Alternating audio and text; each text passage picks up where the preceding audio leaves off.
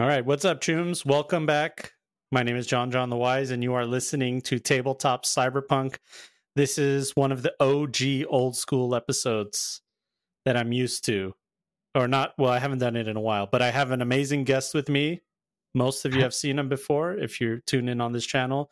He is part of Under the Crimson Sky, and he also has a wonderful podcast called the No Latency Podcast. That is a Cyberpunk Red actual play podcast in the style of an audio play, audio drama. And he also has a YouTube channel and other things that I'll let him talk about. But I have with me Binary Dragon. How are you? Hello, everyone. Yes, no, I'm fine. Hi. There's also hey, what's up? Video version. I'm waving. Yeah. I produce No Latency, which is a Cyberpunk Red roleplay podcast. We just finished season 1. We've released a bunch of side quests, and there's loads of great places to start. And you can check out information about my podcast at nolatencypodcast.com, and you can follow me on Twitter at Binary Dragon.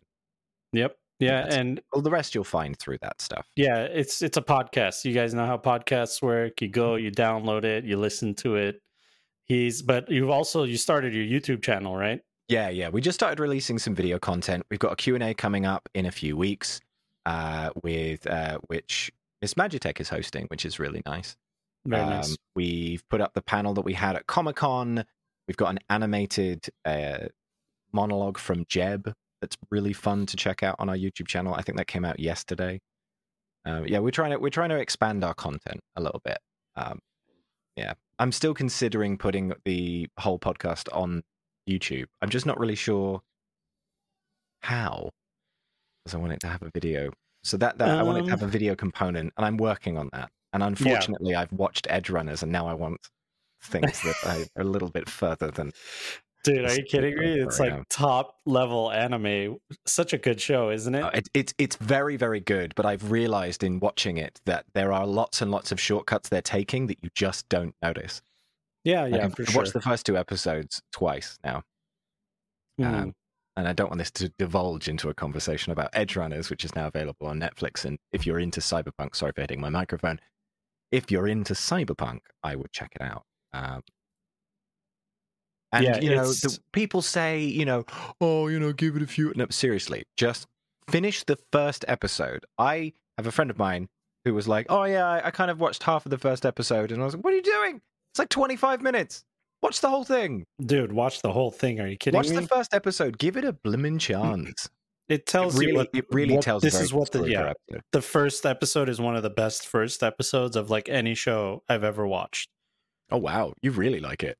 Well, yeah, because I'm super critical, I mean, I'm not super critical, but I mean, I would be, because I've been playing Cyberpunk for years. Yeah. When I played 2077, it was the same thing. It's like, okay, what are you going to do to my game that I'm used to, Absolutely. So I think that they told the story of what Cyberpunk is really well. They introduced it right, like nail on the head. Corporations, bleak, no one cares about you. You got to make your own destiny. It's like exactly what my Cyberpunk life has always been about. And there's so much death. Yeah.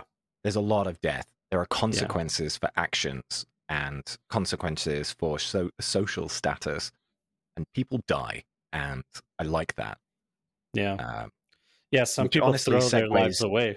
Yeah, segues into what I wanted to talk to you about, because full disclosure, I was like, John, I want to talk about this thing.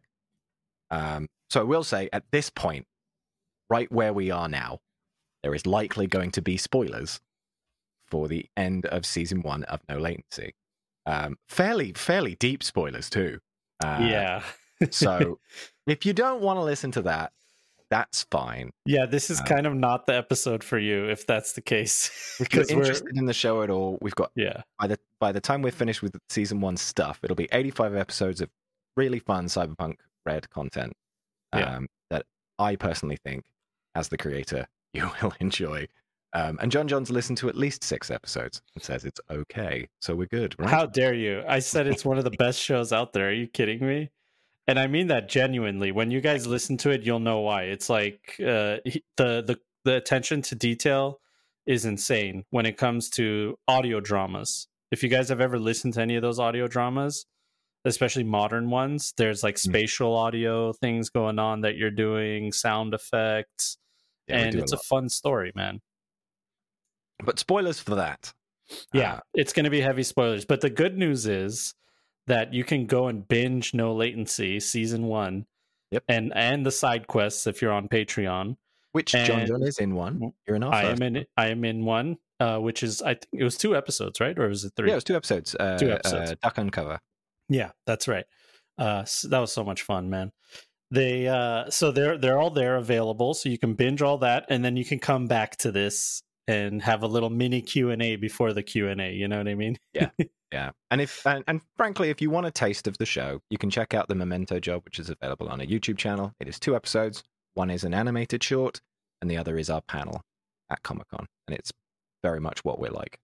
Yeah, that's great. That's great. So we're gonna spoil that. Enough plugging. We're done. Enough plugging. Yeah.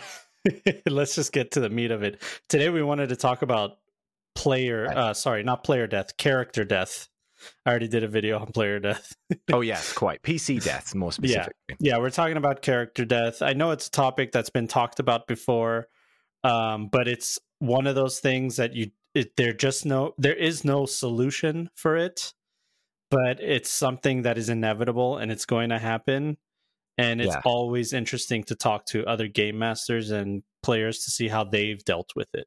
Yeah, and again, spoilers begin like right now. For No Latency. Hey, I've never killed a player before, and now I have. Yeah. And it was weird. I didn't, and I had, unfortunately, it wasn't just like a few weeks before. It was about halfway through season 1. I'm actually going to try and be subtly vague, to the best of my abilities. Mm-hmm.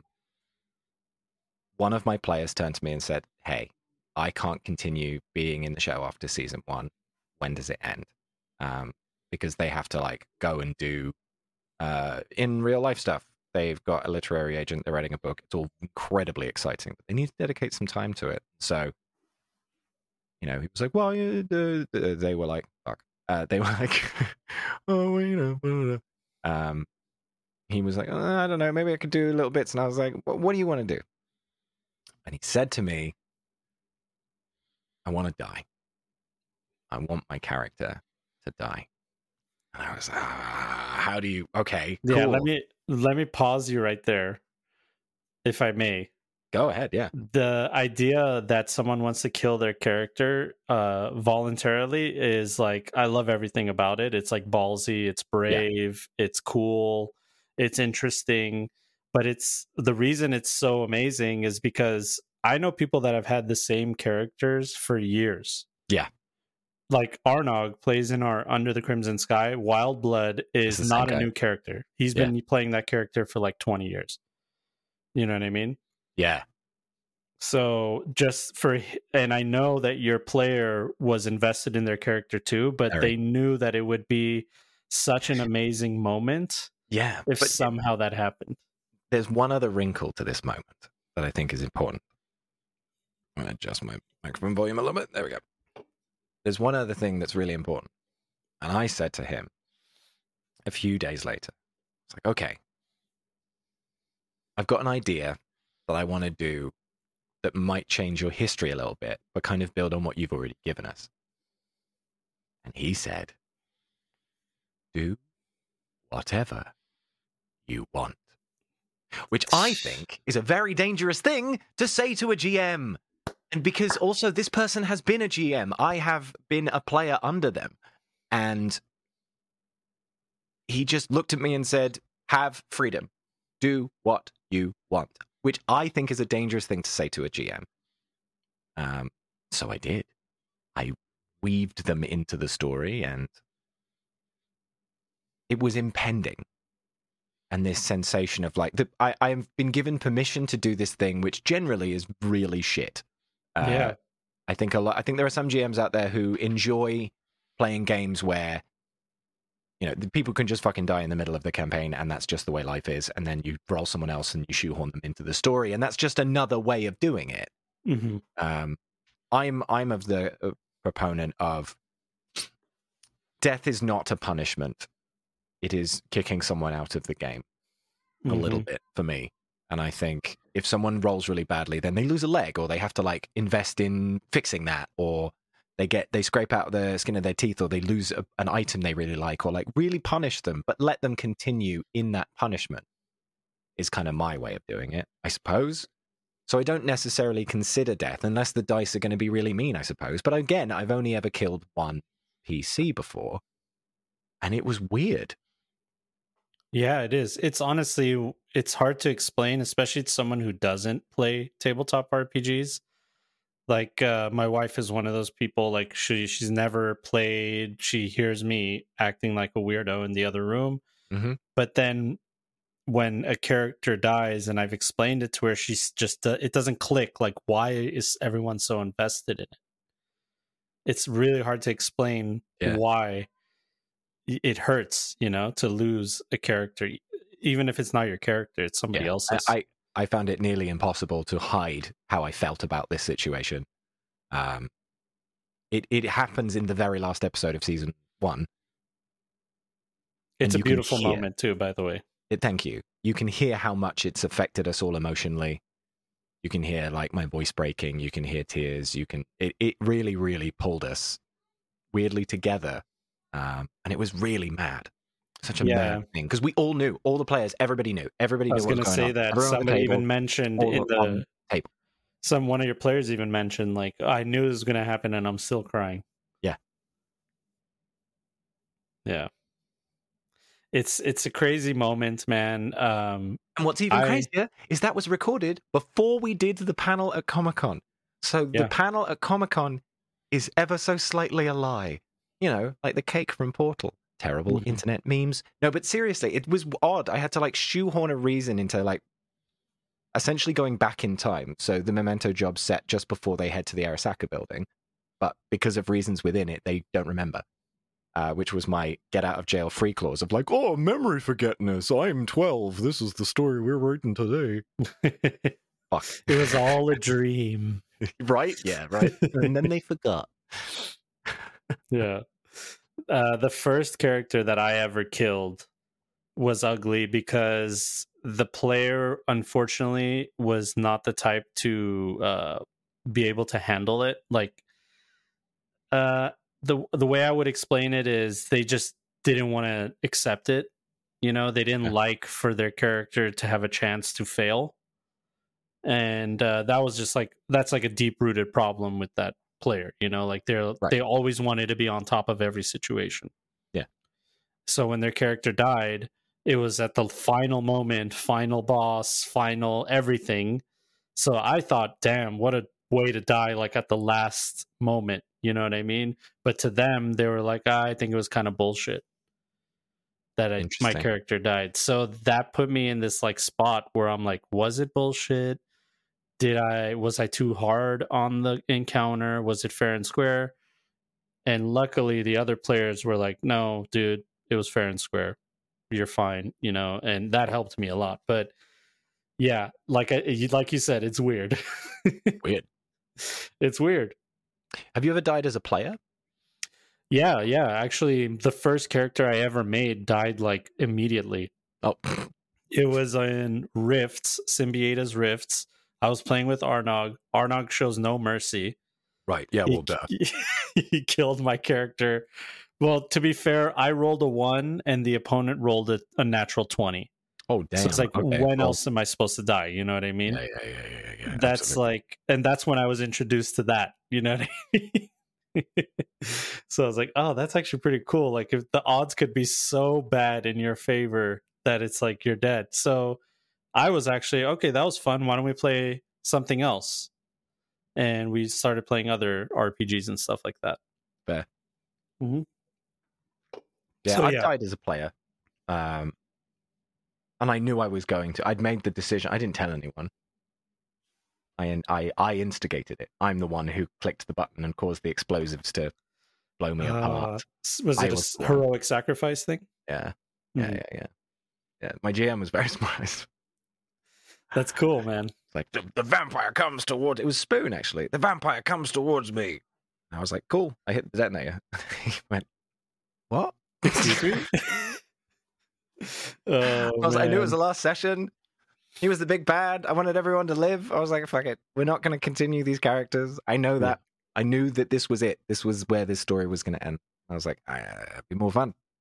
Boop. Bye, Vampire Man. Blew his body off. That's great, dude. Yeah, it was fun. It's great when you can choose. It does suck when you lose to the dice, Mm. but that's part of the fun. That's part of the risk it for the biscuit kind of thing when you go and you play. That you know that the odds could just be stacked against you one day, and you just lose that character that you worked so hard on. Yeah. Yeah. But stories have to end. I think that was something else that struck me from a sort of production side of a story. I've had a lot of people message me about how like they were affected by the end of the show, how they cried or they felt they had emotion. One person tweeted me, or rather tweeted us, "Why didn't you tell me I needed tissues? I listened to the finale at work." I was like, "Oh, sorry." It's like, dude, I'm crying in the club right now. Yeah. And I think it comes from a mentality of like tragedy is still a great story to experience, even if the victory is bittersweet. It's important to see that Night City and the book itself does say that like nothing's black and white, even your victory. Yeah. People lose legs, people lose their lives, people lose trust. Not necessarily all of those happen in the show, but these things happen. And they make them feel like more real life. And it makes the stakes of the game that you're playing, I think, heighten. Because now that I've done that, now that I've killed a player, I know that it's actually not that difficult. Now that I've killed NPCs brazenly, I know how that can affect players and how it can make them feel like these events matter. Because we're not always going to win. Mm-hmm. And I think that's important. Of like that teetering edge between being a complete annihilator as a GM. Be like, no, you're dead. Fuck you. Giant explosion. Well, that's easy actually. Like the game is designed in such a way, any tabletop RPG is designed in such a way where the game master can create something that kills all the players instantly. So that's not something that you can't do as a game master. That's actually one of the easiest things to do. You pick the hardest. That's what I'm saying. But you pick finding that middle ground between it being unbelievably easy, where they're like, oh yeah, we won again. Exactly. That's the art of it. Yeah. And then when they lose their characters in that middle area that you've created, where it's just challenging enough, but not too, too challenging, then everyone's like, hey, it was fair, man. You went straight down the middle and you did it that way. Yeah. Yeah, it's weird how it emotionally affected me. I've cried about it a lot. Yeah, I'm a crier. It, man. I like to I like to let my tears out. I'm not one to hold them in. But man, alive. Feelings are real, man. Yeah. Right. Yeah. Feelings are real. I cry so much more now that I'm a father. Like I was like a like cold-hearted person. My wife was even like, dude, you're scaring me. Like sometimes you don't cry, but as soon as my son was born, it was like I cry over everything now, dude. It's so funny. But talking about losing a character and everything and creating your story, I think also what you did was you did a really good job immersing people in the story. And I really felt like I was in I don't want to say what kind of vehicle, but I was in it looking down with everybody else. And I saw what they saw. And the way that it ended right there at that moment was what really painted the picture. Because those are like the traumatic moments that like remain in your mind. Yeah, big time. And that's what it was. And you went there and it even spooked you, dude. Yeah, man. It's not only that I killed a PC, I killed like main story characters, main story NPCs as well died, and a few other ones could have died, but players took actions that meant that those characters lived, which was very interesting. I didn't expect them to. In my head, I had this like, well, if the person stays here, they're fucking dead. No one said anything. And then all of a sudden, somebody demanded that they leave, and they get to live. Yeah, it was, you put down these rules on a piece of paper, when you're planning this shit. You're like, oh, okay, so if this person stays here, if they have to roll and they'll likely die because it's, you need a crit to win or blah, blah, blah. And also, here's the other thing. I had died as a player before I killed a player, a PC in a game. And when I chose to pull that trigger on that magical C4, because we were playing Blades in the Dark, and blow up that vampire and myself, ending my character's life and the vampire's life as well, my GM didn't make me roll for it. And I think that's a great choice. I think so too. I honestly think so too, because there's no reason. What are you going to roll for? I mean, if you survive, it sucks. Slip off the thing, and then it doesn't happen, and then I die. And that's worse. You're going to die anyway. Now you die without blowing yourself up having a cool death. Yeah, you're denying, and I think that Spoon's reasoning for that is very much just that is a yes and moment. That is not a let's see moment. And I think honestly, it would take me out of the immersion if anything other than that happened. So it's like sometimes, just like when you tell your players, like, there's no reason for you to roll for this check because it's so impossible, you're not going to be able to pass it, even if you get the maximum. It's the same thing for that situation. It's like there's no way to survive. It doesn't matter what you roll. But I learned in that moment, I was a young GM when this happened in terms of my GMing history. And I learned that, like, there are just some moments when a player has so much drive for this moment that you just say that that's fine. That happens. Yeah, some things that happen in life are guaranteed to happen. Like I can push 100%. A shopping cart. Like I don't need to. Like a really catastrophic moment would have to happen for me to not be able to push a shopping cart. Yeah, also. Yeah, and in fairness, this moment was me lowering my thumb on a button. So there you go. You know what I mean? It was a magical button, but it was It was in Venice too? No, it was in Dustfall, because Blades in the Dark is set in this sort of dark city with rivers around the roads and stuff. It's very cool. Was that recorded, by the way, or you guys just played? No, that was an offline game I played with Spoon during the Panasonic in Skull or Jade's Discord. Oh, okay. From Twitch. It was really fun. Did I meet you after the panorama? You met me near the end of the panorama. Oh, okay. The pandemonium. The pandemonium. Yeah, let's just see throughout the show how many different ones we could do.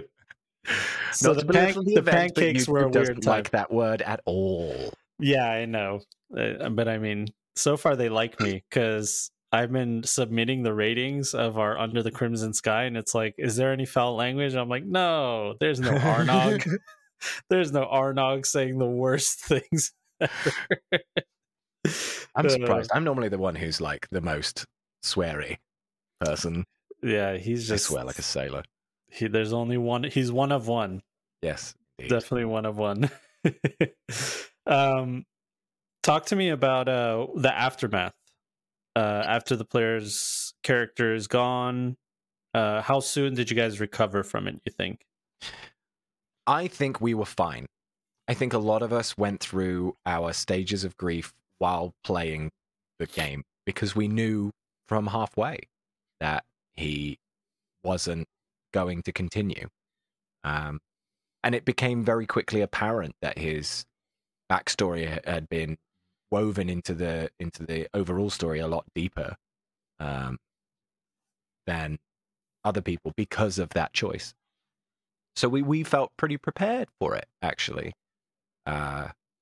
We had discussions about, if we're filling a fourth chair, because we have 4 players, after season 1, and the answer to that is in our Q&A. Comes out on our YouTube channel. There you go. You're Last not getting Wednesday anything free this here. month. But yeah, we thought long and hard about what to do next, and I think we've made a really good choice, and I think people are going to be happy with what we do. It's the person you told me, right? That is, they are going to be the irregular, right?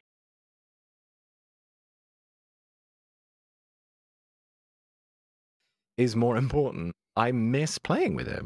Well, usually when you kill a character, if you guys still have a good relationship, then they just make a new character. Yeah. But this situation, it's like, I gotta go and leave. So you kill the character and then you lose the player too. Yeah. So they're not even going to re-roll. We're I just don't get to play with them again. Well, you never know what the future holds. It could but they won't be a regular. No, maybe not for a year. We're not going to see that. We're not going to see that character ever again. Yeah. I mean, who the hell am I kidding? Yeah, that's the thing. Let's break it down. Let's break it down, listeners and watchers, because it's a fantasy game. So here's the truth of it all. If you want to bring a PC back, you fucking can. It doesn't matter if you're blown into a million pieces. It could be a clone. You can make up any kind of bullshit. They could come back stitched together like a really bad Jack Skellington. You could do so many fun things. Yeah. Plot Never armor. be afraid to just Deus Ex Machina your way out of it. Create some sci-fi bullshit because everything in that book is wonderful sci-fi bullshit. Yeah.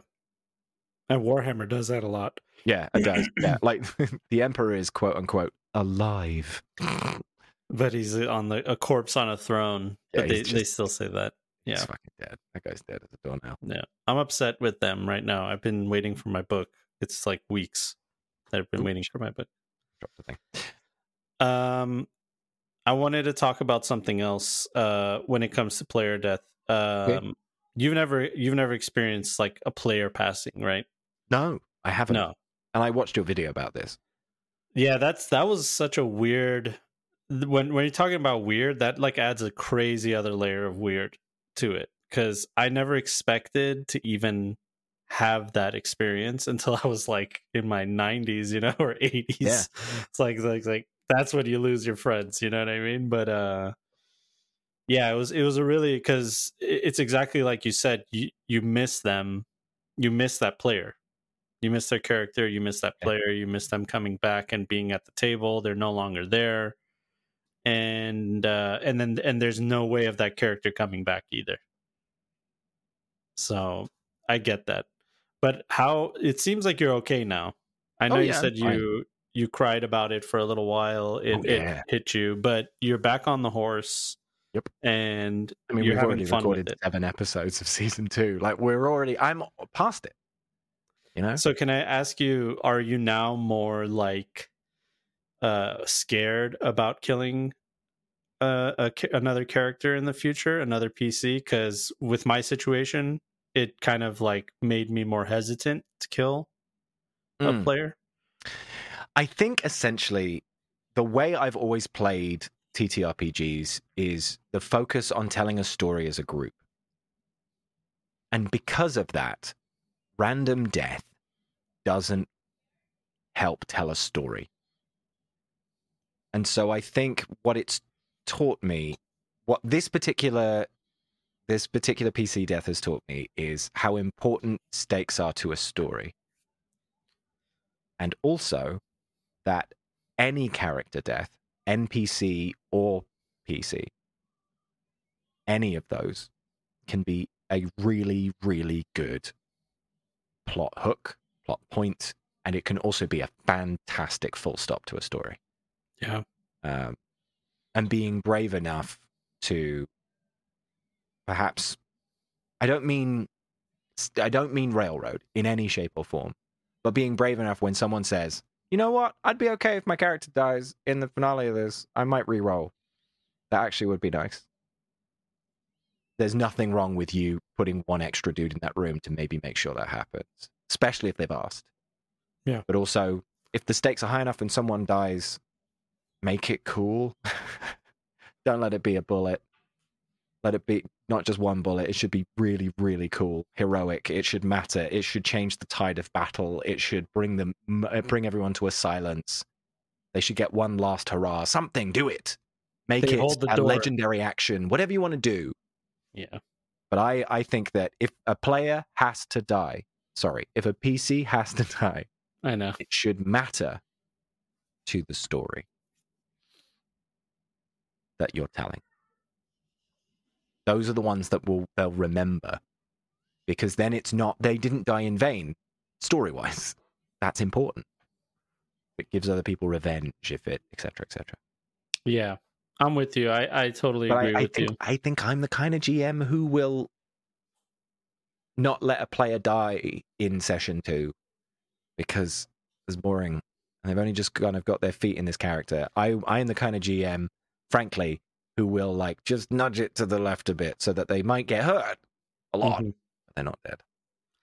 Yeah, that's definitely been a fear of mine, that I'm like, okay, is this first encounter gonna just kill them? Like in our game, Under the Crimson Sky, you guys go to the graveyard and then there's an Arasaka hit team that hits you.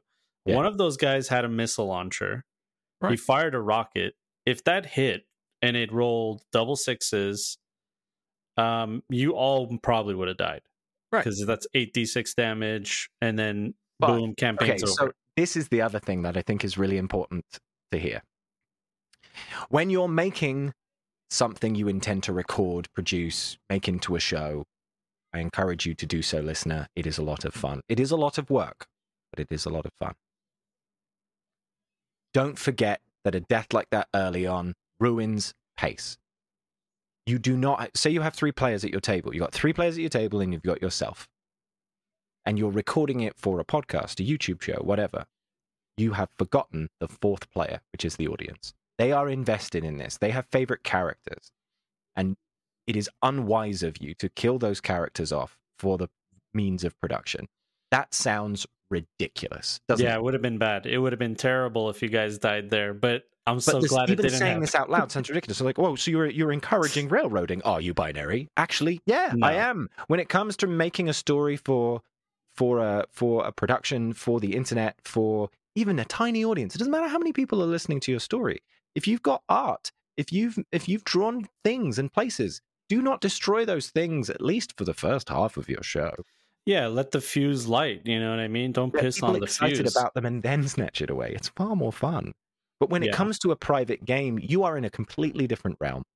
You're in a realm where you can spend 20 minutes looking up a rule if you're all really interested in it. You are in a point where you can be like, oh, dude, I think your character might die here. Can we kill you off? Do you want to roll a new character, or should we do some... Have that conversation at your table before you start. Like, is everyone okay with actually dying, or do you want to be maimed, or do you want to just make that decision when it happens? Yep. Have a conversation about player death. I don't think a lot of people... Sorry, character death. I don't think a lot of people, before they start, have a conversation like, are we going to die? And the issue is like the biggest TTRPG has a way of bringing players back.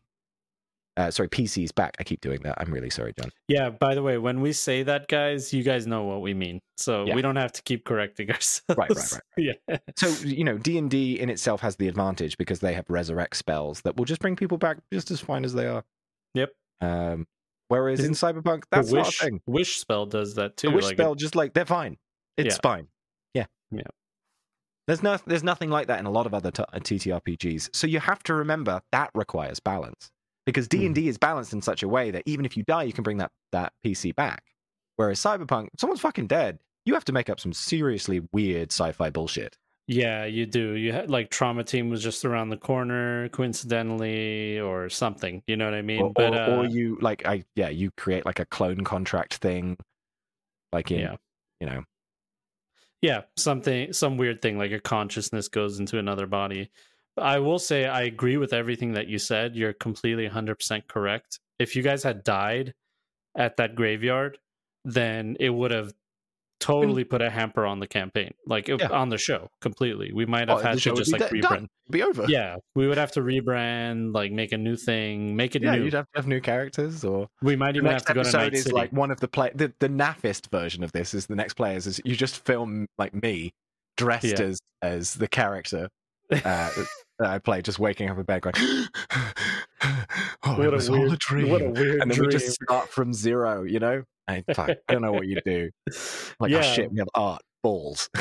but for But that's me, the difference. If you are listening to a show, watching a show on YouTube, don't be angry, don't be mad if players live through situations where you're like, I'm pretty sure that would kill them. Yeah, because they've still planned a bunch of recordings, or they have only a certain amount of time for those people to actually play, so they're going to keep them alive or whatever. Whereas when it comes to a private game, you have more freedom to kill, essentially. Because you don't necessarily have art. That being said, as a GM, if one of your PCs has spent $150 on art, and on the first thing you kill them, you're a bad person. you're a bad person, dude. Oh my If they've god, spent money on art and they're like, I paid this person loads of money, dude, and one of my it's fucking Patreon amazing. guys, Don't dude. be that guy. Nihilus, you know who you are. He has a problem, dude. He keeps giving this artist, he's just like throwing money at him, more artwork. And I'm like, dude, if your character dies, I'm gonna feel like shit. Are you kidding me? But yeah, it's you have to. It is not a black and white question. Are you willing to kill players? Are you able to fudge dice? Sometimes there are just so many caveats to this question. Mm-hmm. But when you finally do it, if you've done it well, you'll know. I knew I hadn't made a bad decision by having this character die. And I knew that the other characters that died around that situation were also good choices. Yeah. Because they felt effective. They felt like they pushed the story forward. None of them felt like they were a dead stop. Everything felt like it was good and fluid. And then that just means you're on the right track. Yeah, in my opinion. I would say that too. Definitely. I would say you're on the right track with that mentality in general. Just like taking that mentality with you throughout your gaming experience. I will have to say, though, I was like, okay, I'll give one of them a rocket launcher with one missile. It's one missile. Yes, it could go terribly wrong and ruin everything that I've been working for and ruin this show that I'm working on. Or it could do just enough that it's dangerous, or it could just whiff. And that's exactly what happened. It whiffed. It went too wide. I rolled terribly. I didn't fudge any dice. I just rolled terribly. And the rocket missed, and they're like, all right, so we got to fight him another way. Yep. And Arnok's Wildblood almost died. Yeah, but we also like wrecked.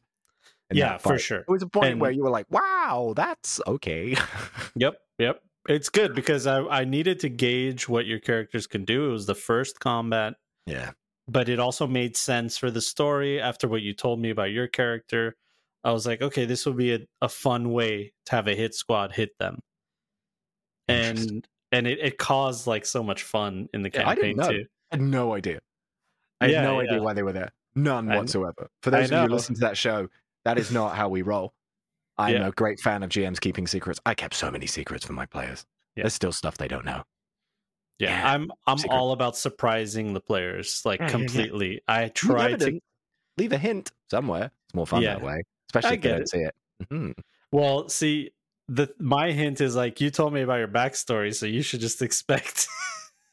So like each one of you have told me something about your backstories, and now you're seeing it come to fruition with Dustin's character. Wildblood got a letter, and what's going on with your character. So you guys told me about your backstories, and I made something happen out of it. So that's what you should always expect. Involve people's backstory. If they've given you a backstory, add it in somehow. They're basically telling you, they're telling you like, hey, this is what I'm interested in. Yep. When they tell you their backstory. So all these like game masters that are like, oh, I don't know how to get my characters hooked. Give them a hook. The hooks are there, dude. Just use that. But always ask permission. So it's like, your character has family. Do you want your family involved in the story? Yes. Do you want your family to be in danger at any point? No. Cool. All right. I'll just have them like get in financial debt or something. You know what I mean? Like, whatever it is. When it comes to a character's backstory, don't forget that that's part of their story that they've brought along. And I would argue you've got to ask consent about like, you could even just make it a blanket question, which is, what am I allowed to do with your backstory? And what are your big no's? What do you want to keep as just part of your identity and that's just a part of the lore? You know what I mean? Okay, I because I never considered doing that because I'm like, but won't that give it away? I think No, it that if doesn't you give away keep it, anything. no, what you said is good. But if I was like, hey, if you don't want do you want your family to be in danger, and that kind of gives it away because maybe I do. Not if these are the questions you ask of every Exactly, single yeah. player. Yeah, beforehand. I always talk about setting expectations in the beginning. Always set expectations and always have your ear open to what any feedback that you're getting. Mm-hmm. That's for sure. But there's also something to not going against your players' wishes, but just telling them like, hey, I understand why you're sensitive about this topic. If it's a no, like blanket no, like stay away from it, X, go away, then there's no discussion there. You know what I mean? Yeah. They're telling you exactly what it is. But if they're like, yeah, it would make me feel a little bit uncomfortable if something were to happen to this character in my backstory, you know where the line is. They just told you the line. That doesn't mean that character can't be in the story. They're just telling you where the line is. Yeah, that's they're all just it saying is. like, just have them not die, please. Yeah. Like, yeah, okay. Yeah. Oh, I was going to ask you this. It was pretty interesting. You also had to play NPCs that were sad about the PC death. I did. So you played multiple NPCs, and then you had to play them like different degrees levels of, of grief. Like one's like, oh, that's pretty sad. I feel bad for you guys. The other one's like in shock, can't believe it's happening. Mm-hmm. So talk to me about that. I also play an animal that is also upset about it. I lent on. Look, I'm a classically trained actor. I trained in London at this big posh. It's not even his accent, dude. So the answer is that I lent on my acting stuff that I've learned over the years. I will say one of those characters was just my honest reaction to the situation. That was easy to lean on, and also from an actor's perspective, was also safe for me to lean on. I know it doesn't really come up a lot when it comes to role playing, but you can get very emotionally involved in this sort of stuff, and it can really, really hit you, and you won't fully sort of understand, I suppose, why it is dangerous, frankly, to wallow in these feelings for a long time. Method acting is dangerous if you don't know what you're doing. I actually don't do method acting personally at all. I don't want to. I don't need to. Frankly, it's not the vibe of how it's a little too heavy for me. I don't think I'd be able to do it either. But it is important to say that if you find yourself getting a little bit too emotionally involved, get some help. Talk to a friend. It doesn't have to be a therapist. Talk to a friend and be like, hey, this affected me way more. Like, get help to get yourself out of that emotional hole. It can happen. I've talked to people who are like, yeah, PC of mine died, and I was like sad about it for like a week or two. I missed work for 2 days. You should have talked to somebody about that. Yeah, it should be as temporary as possible, the feeling. And it's valid. It's okay to feel forlorn a few days ago, but if you're missing days of work, ask for some help. Yeah, for sure. If it's going to actually affect your livelihood in your life, because work, as much as we all hate it, it's what puts food on the table, and that's what gives you sustenance. So it's affecting your life. So yeah, you definitely got to do something about it. That's why it's good to have the best support system is already there. It's your group that you guys game with. So no one's going to know more or understand more than the people that you play with. So what I usually like to do after a character death is the next session is just chatting, just hanging out. And I didn't do that. Fuck, that's a good point. Well, you guys are going to do the Q&A. Yeah. No, so that is a form of it. That's fine. There might be some things that there's no closure, and then you'll find closure with that. I will say one thing about season 2 that I'm really, really excited about. It does not start in a bar. Oh, there you go. So we're leaving. Don't tell me. No vacancy. No latency. It's the title of the podcast. Fucking I'm God an idiot. damn. I'm an You've idiot, been on dude. it. I'm an idiot. I forgot that's the name of the bar. Edited this, you man. No, I'm alive. keeping this in, guys. You're getting me real and raw. Okay, I literally just forgot. No Vacancy is the name of the LA bar. Yeah, it's the bar in LA. That's why I based it. It's a pun on that. Yeah. Fucking Jesus Christ. That's great. We've had some fun though on the show, and you can check out our bloopers, which come out in the main feed next week, which 21st of September, and then the QA comes out as a video version on the 28th of September. And the Patreon is ripe. Oh, there's so much on our Patreon now. We've got, I think it's almost 200 posts of stuff. We've got exclusive side shows. The Sana Retro Show has, I think, 42 episodes. We just released the finale of that. We've got all of our side quests with no ads. We've got all of our episodes with no ads. We've got maps, tokens, art, fun videos, behind-the-scenes photographs of us at San Diego Comic-Con. The first episode of System Switch, this other podcast I'm working on right now. Find out more about that on like our website and through our Twitter and stuff. Well, when you guys get that going, I definitely will come on the podcast, talk about it. System Switch. Oh, it's already started. Episode 2 came out today. Oh, did it? Okay. Yeah. So then we'll need to bring somebody from the crew and we'll do we'll bring Spoon on. He can talk about GMing it. I'm down. Yeah. It's his baby. I'm just a player in it. But yeah. I guess I'm a producer. I designed the logo for it, which is pretty Whether you like it or not, you become a producer of whatever show you're in. Every show I'm on, yeah, because I've got so many producing skills. I was like, you want to get money? Yeah, fine. I don't mind. Yeah, that's good. And don't forget to check out our Discord as well as John John's Discord. It's brilliant in there.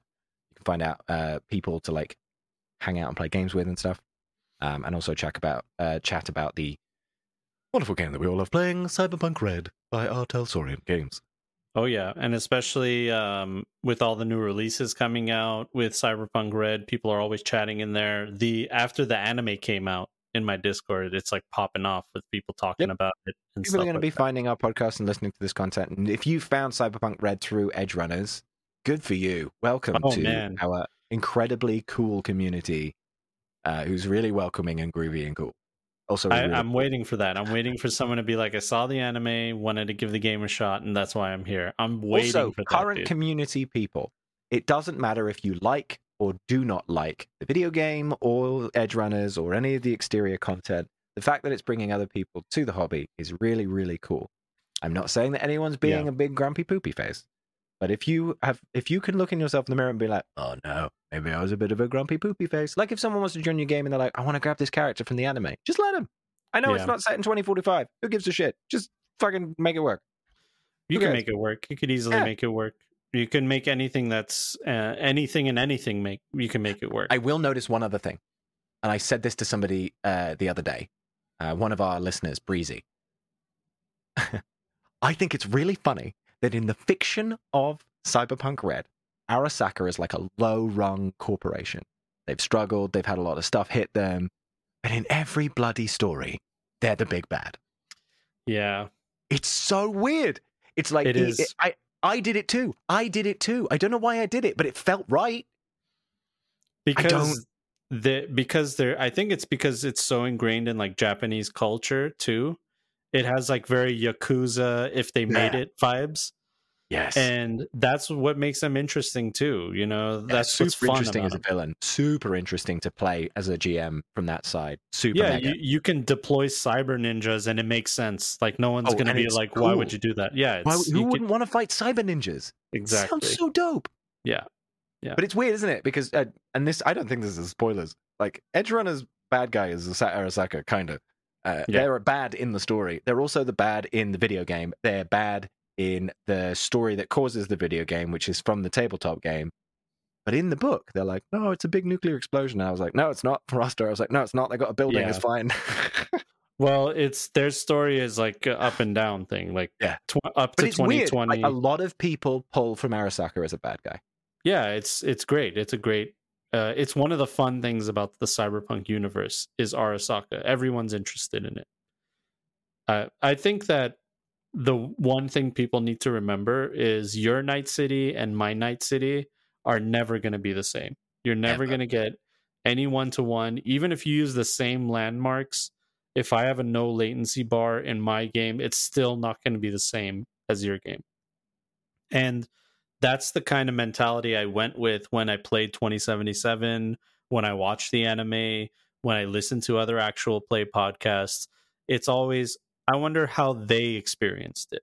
Yeah. And I think it's so cool to be able to be immersed in somebody else's vision of what their game is.